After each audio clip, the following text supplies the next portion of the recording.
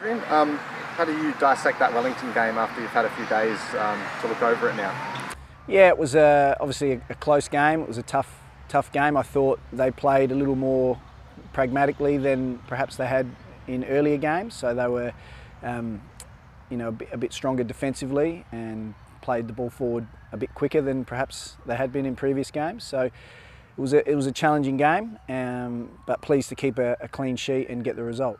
Yeah, and obviously conditions were quite difficult as well, which probably hindered your side's ability to play with that real intensity that we've seen this season. But you must be pleased with how the goal came about, and it took a really special goal, I guess, a well-worked goal to break the deadlock. Yeah, I thought some of our build-up play throughout the game wasn't too bad, and we managed to get ourselves into some good areas, but I thought we weren't as good as we needed to be in the final third. So it did take a good phase of play and a quality ball into the box and a good finish to get that goal. And I guess bigger picture, sort of 7 games in, how happy are you with the team's progress and where they currently are? Yeah, I'm reasonably happy. I think we've been a bit inconsistent this season and found it difficult to string 90 minutes together and then performances together back to back.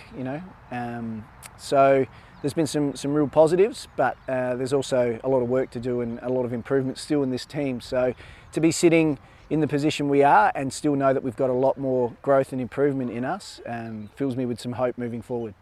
And you speak about that bit inconsistency. I guess having won a game, now the aim is to try and string back-to-back wins together again. You've got Western Sydney away. I don't think the team's ever won in Western Sydney before, so that must be a real motivating factor for you as well. Okay, I didn't know that. So yeah, it's always tough to win away games in this league. We've got a pretty good record at home ourselves. And I think it's going to be a really tight game. Western Sydney have had some trouble scoring goals, but they haven't conceded many. I think the second least in the league. So it's probably going to be a game of a few chances. So quality in that final third is going to be really important. Yeah, just going to, I guess, you alluded to that as well. They've had back-to-back defeats, both have been 1-0, but they're a difficult side to play against. Is it just about being patient and not try and force the issue? And like you said the other week, I think you'd like to see your team maybe retain possession a little bit more and kind of pick their moments? Yeah, I think they're a well set up team and defensively very sound. So it is going to be about keeping patient and trying to circulate the ball if we can. But like most matches, it's probably going to come down to a few key moments. And so we just need to be aware of those and make the most of them when they present. And just finally, physically, how's the team? Are there any injury issues heading into this game?